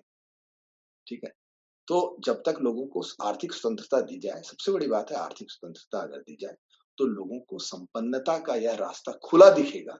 तो बहुत कम लोग आएंगे, कुछ लोग फिर भी आएंगे, पर वो आएंगे तो वे किनारे पड़े रहेंगे और वे समाज से उपेक्षित रहेंगे। तो आर्थिक स्वतंत्रता का सिस्टम क्रिएट करना, जहां पे आप जो करना चाहते हैं सरकारें कम से कम इंटरफेयर करें, ऐसी सिस्टम क्रिएट करना वामपंथ का रास्ता है। दूसरा रास्ता है एक ऐसी शिक्षा व्यवस्था बनाना जहां पे सम्मान के साथ बच्चा बड़ा हो, बुली ना हो और उसमें सेल्फ कॉन्फिडेंस डेवलप हो, जो वह खेले। खेल सबसे बड़ा चीज है। मैंने अच्छे खिलाड़ियों को वामपंथी बनते बहुत कम देखा है। तो जो लोग खेल से जुड़े हैं, जो लोग प्रतिस्पर्धी हैं, जिनमें कॉम्पिटिटिवनेस है और जिन्हें पता है कि जीतना है तो मेहनत करो, एक ही रास्ता है, वे वामपंथी कम बनते हैं। बहुत ही एनलाइटनिंग आंसर था आपका। मैं ये पूछना चाहती थी कि क्या atheism is also a reason why people मतलब कि यू नो दे नास्तिक लोग क्या ज्यादा वो होते हैं towards communism and Marxism also, are they also part of it? मैं इस बात को पूरी तरह से नहीं कहूंगा। यह निर्भर करता है कि आप नास्तिक का क्या अर्थ समझते हैं। बहुत लोग इसलिए नास्तिक होते हैं। एथिस्ट एक चीज होती है और एक चीज होती है एग्नोस्टिक। बहुत लोग अपने को नास्तिक कहते हैं, पर जब आप उनसे बात करेंगे तो वे कहेंगे कि मैं नास्तिक इसलिए हूं क्योंकि मुझे नहीं पता कि ईश्वर है या नहीं है, या ईश्वर है भी या नहीं। तो यह एग्नोस्टिसिज्म है और यह एक तरह का बातों को बिना परखे नहीं स्वीकार करने की एक टेंडेंसी है कि मैं बिना परखे कोई भी बात स्वीकार इसलिए नहीं कर लूंगा सिर्फ इसलिए कि कोई और कह रहा है। तो इस तरह की टेंडेंसी वाले लोग वामपंथी नहीं बनते। पर वे लोग वामपंथी बनते हैं जो लोग समाज से विद्रोह करके नास्तिक बनते हैं। ऐसे लोगों की नास्तिकता भी एक धर्म होती है। उनको अपनी नास्तिकता पे इतना भरोसा होता है कि जितना कि आपको भगवान पे नहीं होगा। तो वे आपसे इस बात के लिए लड़ पड़ेंगे कि तुम भगवान की पूजते क्यों हो। एक बार मेरे साथ ऐसा हुआ, मेरे वर्क प्लेस पर 2 नर्स, एक मेल और एक फीमेल, मैंने किसी बात पे कहा, बाहर देखकर कहा, wow what a beautiful day, God has made as if God has made some art in the sky। मैंने ऐसे ही कह दिया कि भगवान ने आकाश में कोई कलाकृति बनाई है, बादल थे, तो how dare you bring in God, who is God. लड़ पड़े मेरे से, एज इफ मैंने सिर्फ गॉड वर्ड का नाम ले लिया। तो यह जो मतलब यह जो कन्विक्शन है, they are very convinced that there is no God and they take, if you say that I believe in God, तो उन्हें वो ऑफेंडेड हो जाते हैं। तो ऐसे लोगों की नास्तिकता जो है ना, वह किसी धर्म से कम नहीं है, वे उतने ही आक्रामक हैं अपनी नास्तिकता के प्रति। तो ऐसे लोग वामपंथी होते हैं, अक्सर मिलते हैं मुझे। पर ऐसे लोग जो एग्नोस्टिक हैं, जिनकी की नास्तिकता का अर्थ यह है कि मुझे नहीं पता, जब मुझे समझ में आएगा तो मैं स्वीकार कर लूंगा, ऐसे लोग सामान्यतः जो चीजों को सोच परख कर अपनी मर्जी से, अपनी बुद्धि से परखते हैं, वैसे लोग वामपंथी नहीं बनते। नमस्कार राजीव सर। सर मेरा सवाल, मैंने कल आपको सुना और इसमें बहुत क्लियर था कि जो कम्युनिस्ट विचारधारा की जो सक्सेस इंडिया में है वो लगातार कम होती जा रही है। और अगर हम देखें तो Kerala and probably to certain extent Bengal and Agartala and those places थोड़ी बहुत है इनकी, लेकिन जो इनका इकोसिस्टम है वो अभी भी स्ट्रांग है और ये हर साल स्ट्रांग होता ही जा रहा है। और जो इनकी पकड़, जैसे आपने कल बताया, चाहे वो मीडिया हो, चाहे वो एकेडमिया हो, चाहे अदर जो इंस्टीट्यूट्स ऑफ रिप्यूट है, उसमें बहुत ज्यादा है।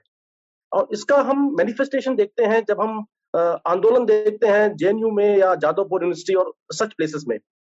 सर, मेरा आपसे सीधा सवाल है कि we have seen a different government for last 7 years now, 7.5 years. But this ecosystem continues to be going stronger, much stronger than what it was, say, around a decade back.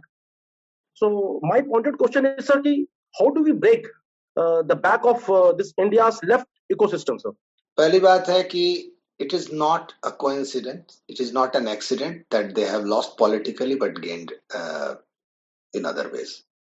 मैं तो यह भी कहता हूं कि रूस का पतन वामपंथ की हार नहीं थी, वामपंथ की चाल थी। Russia was a USSR was a pawn sacrifice. It is not that the Cold War was won by the West. They decided to sacrifice Russia because it allowed them to invade America.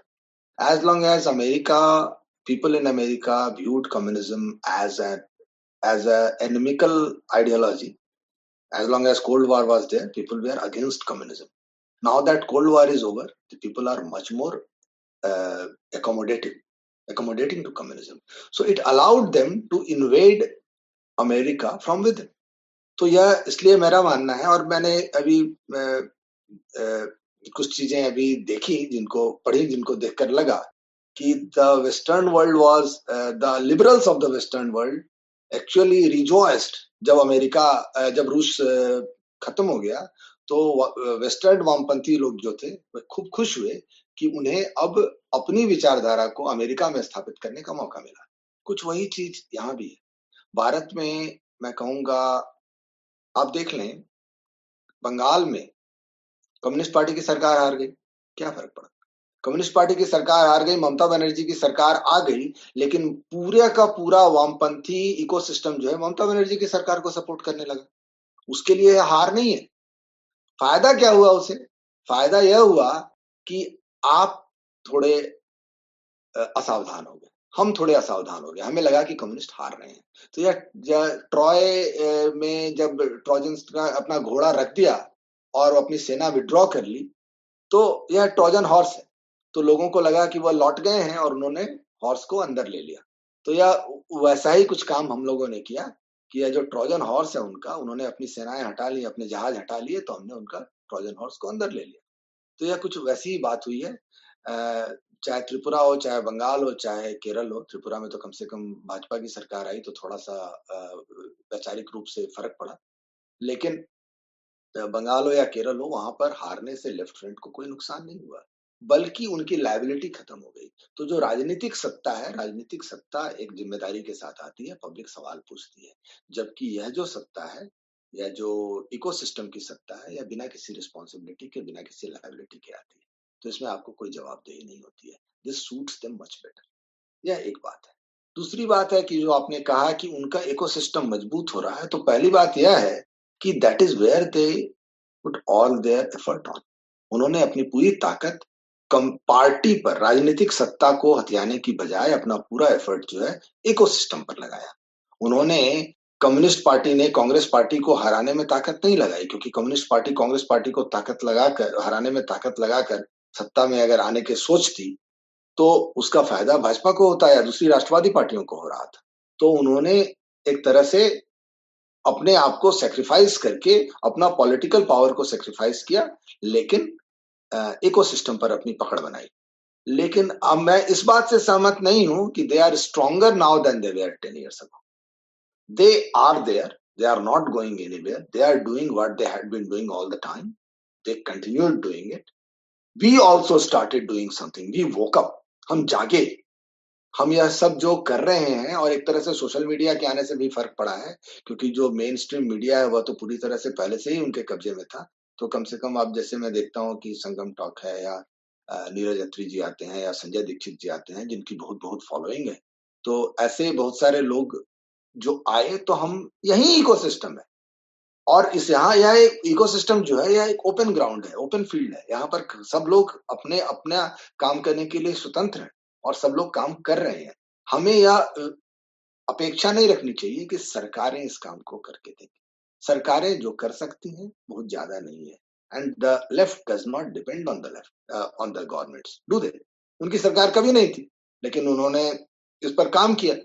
हमने इस बात को समझा ही नहीं, तो हमारी ecosystem नहीं बनी।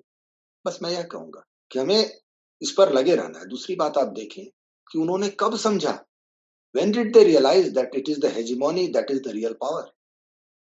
एंटोनियो ग्राम्स्की का पीरियड क्या था? 1930-32, 1936 से 38 में वो मर गया था। So that is, we are about 100 years back. हम 100 साल पीछे चल रहे हैं, हम अभी जागे हैं। कम से कम 75-80 साल पीछे चल रहे हैं, हम अभी जागे हैं। जिस बात को उन लोगों ने 100 साल पहले रियलाइज किया था और लगातार उस पर काम करते रहे। दुनिया के बहुत सारे देश थे जहां कम्युनिस्ट होना पनिशेबल था।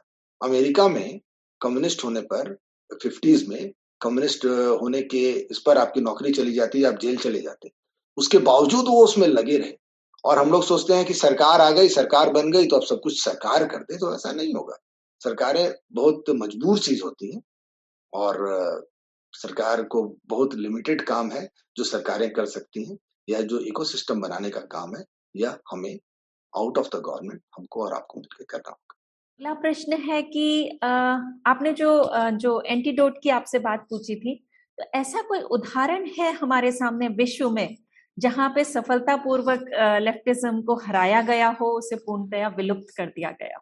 दुनिया में मैं मानता हूं जापान ही एक ऐसा देश है जिसने इन तीनों जो इन्वेडिंग फोर्सेस हैं, इस्लाम, कम्युनिज्म और क्रिश्चियनिटी, इन तीनों से सक्सेसफुली जापान ने निपटा है।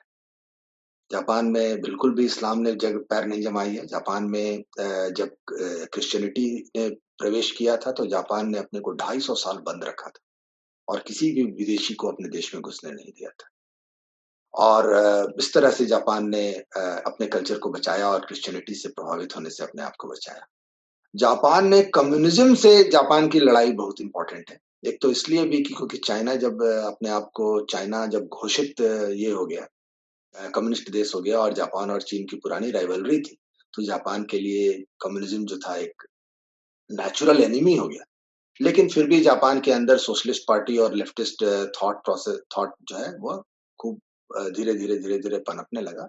1960 के दशक में जापान की कम्युनिस्ट पार्टी काफी मजबूत हो रही थी और ऐसे समय में वहां की एक घटना बहुत महत्वपूर्ण है। इससे जापानी स्पिरिट का भी पता चलता है। 1960 के आसपास की बात है।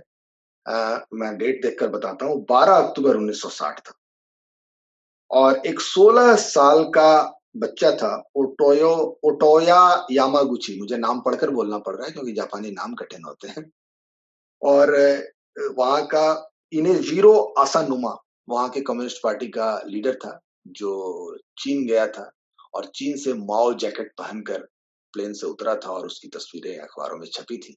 तो उसने जापान में कम्युनिज्म को और लेफ्टिस्ट वामपंथी विचार को फैलाने का काम शुरू किया था। और एक इलेक्शन कैंपेनिंग चल रही थी और उसका वहां के टेलीविजन पर लाइव टेलीकास्ट हो रहा था और एक 16 साल का बच्चा था, ओटोया यामागुची। उसने अपनी सामुराई तलवार लेकर वह दौड़ता हुआ स्टेज पर गया और उसने इनेजिरो यासानुमा को स्टैब कर दिया और कुछ घंटे बाद वह मर गए। इस घटना के बाद वहां पर यह जो तस्वीर आप देख रहे हैं, यह एक मतलब क्लासिक परफेक्ट पिक्चर है। जब वह बच्चा उसने स्टैब किया, आप देखें इनेजिरो यासानुमा के चेहरे का भाव। यह जो भाव है इसे पहचाने, यह जो डर आप देख रहे हैं और जो रिजोल्यूशन, जो डिटर्मिनेशन आप इस 16 साल के बच्चे पर देख रहे हैं, यह एक एंटीडोट है। वामपंथी जितने हिंसक होते हैं उतने ही कायर होते हैं और वे प्रतिहिंसा से उतना ही अधिक डरते हैं। तो इस घटना के बाद जापान में कम्युनिस्ट मूवमेंट, लेफ्टिस्ट मूवमेंट समाप्त हो गया और इस बच्चे ने इस घटना के कुछ दिनों बाद, he did not wait for trial, he committed suicide। 16 साल का बच्चा इसे कोई सजा नहीं होती या बहुत मामूली सजा होती, इसे फांसी तो नहीं होती क्योंकि यह माइनर था, लेकिन इसने जेल में सुसाइड कर लिया और जेल में इसने दीवार पर एक मैसेज लिखा था, 7 लाइफ्स फॉर द एम्परर। तो मैं कहता हूं यह जो घटना है, इस तलवार को आज भी जापान ने सहेज कर रखा है। इसे कहते हैं the sword that saved Japan. इस जापान ने, इस तलवार ने, 16 साल बच्चे की तलवार ने जापान को वामपंथ से बचा लिया। यह साहस जो है उनसे लड़ने का और आत्म बलिदान का यह भाव, यही इसका एंटीडोट है और इसीलिए जापान बचा हुआ है। तो और दूसरी बात, यह बात हमें यह भी बताती है कि वामपंथी खुद जितनी हिंसा करते हैं, प्रतिहिंसा से भी वे उतना ही अधिक डरते हैं। वे बेसिकली एक कायर लोग हैं। तो ऐसा नहीं है कि वामपंथ से लड़ाई संभव नहीं है। वामपंथ से लड़ाई वामपंथी मेथड्स को इस्तेमाल करके लड़ी जा सकती है और वह बिल्कुल संभव है। उनकी 1% उनके मेथड्स को सिर्फ 1% उनके विरुद्ध इस्तेमाल किया जाए। उन्होंने लाखों मारे, करोड़ों मारे, लोगों को मारा, फिर भी समाज को कन्विंस नहीं कर सके कि वामपंथ ही समाज का सही तरीका है। लेकिन अपने एक नेता की हत्या को वे बर्दाश्त नहीं कर सके और वे खड़े नहीं रह सके। See, I have been hearing you with Sanjay Dikshit, so I'm glad that I'm able to talk to you. My question is about the judiciary. You know, we had one judgment in favor of Ram Janambhoomi and one judgment against Shabarimala, you know, in the Shabarimala case. And recently yesterday only I heard Mr. D.K. Dubey talking about it's not a judgment, it's a observation made by one judge by name Yadav, full name I don't know, who said, you know, this is about, you know, that section halting the called religious sentiment. So this is the case pertains to that. In that he says someone has hurt the feelings of Hindus. So he says why government cannot pass a law protecting the great personalities, you know, like Ram, Krishna, Vyas, Valmiki, etc. So that is one aspect of it. And another point is that very recently the Supreme Court judge, Chief Justice himself has said, let NDA open up for the, I'm a veteran. So I feel I'm in despair that 16, 17-year-old young girls and boys and the hardships of the armed forces, because in NDA we prepare them for real fighting. This thing, it's not support services. It is artillery, it is armored corps, it is fighter pilots. It's so I'm at a loss. What is our judiciary is up to? Can you throw some light in the context of वामपंथी विचारधारा? जी, मैं कहता हूं भारतीय वामपंथ जो है वो अमेरिकी वामपंथ की पैरोडी। पहले तो हम वामपंथ को एक अमेरिकी विचारधारा से जोड़कर देखते ही नहीं है, हमें लगता नहीं है रूस वामपंथी है और अमेरिका नहीं, हम ये मानकर चलते हैं। पर भारतीय वामपंथ जो है अमेरिकी वामपंथ की पैरोडी है।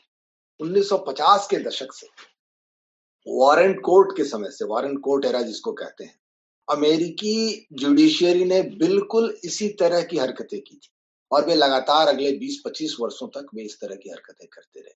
तो अमेरिका में जिस तरह से देश की डिसीजन मेकिंग, अगेन बात आती है, डिसीजन मेकिंग फोकस को शिफ्ट किया गया।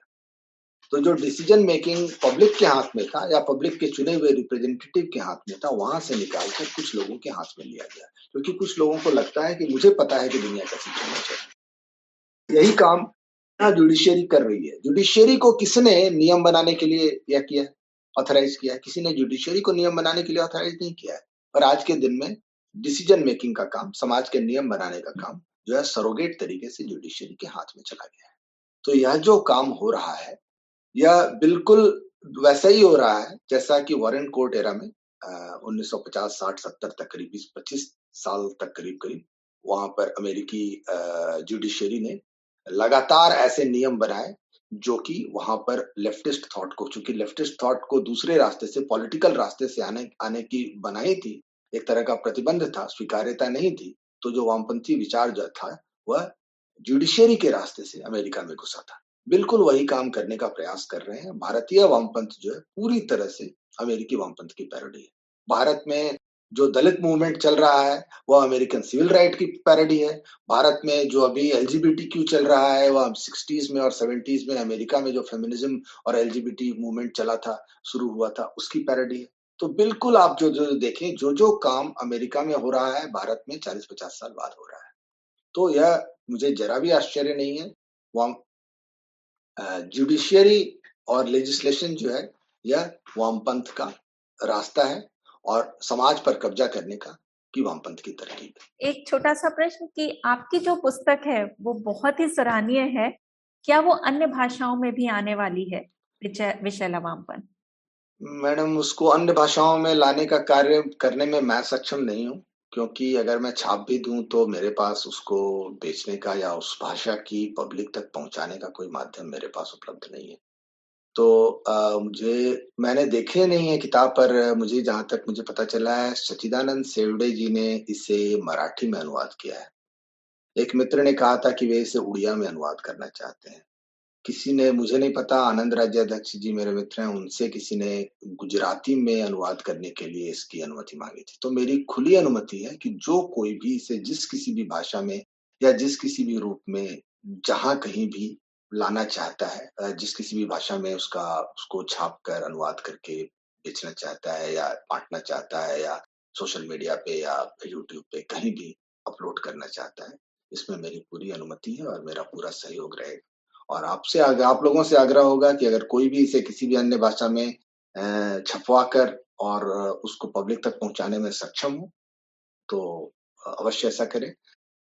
दूसरी भाषाओं की ऑडियंस मेरे पास नहीं है, इसलिए मैं इसे दूसरी भाषाओं में, क्योंकि पुस्तक प्रकाशन मेरा व्यवसाय नहीं है, तो मैं इसको दूसरी भाषा में प्रकाशित करने का प्रयास नहीं कर रहा। आपने एक जो वीडियो बोली थी वो मैं दर्शकों को दिखा सकती हूँ। 継続方針安保条約の重大な案件が選挙の際には国民に信を問わない。その時には何にも主張しないでひとたび選挙で多数を取ったら政権についたら選挙の時公約しないことを平気で多数の力で押し付けようというところに大きな課題があると言わなければならんと思うのであります。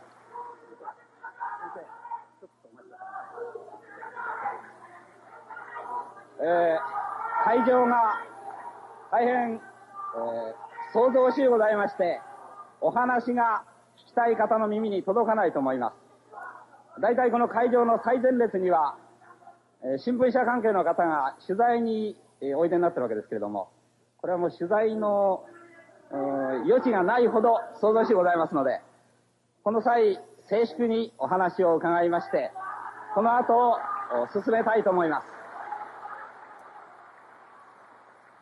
それではお待たせしました。どうぞ。選挙の際は国民に評判の悪い政策は全部捨てておいて、選挙が多数を占めると。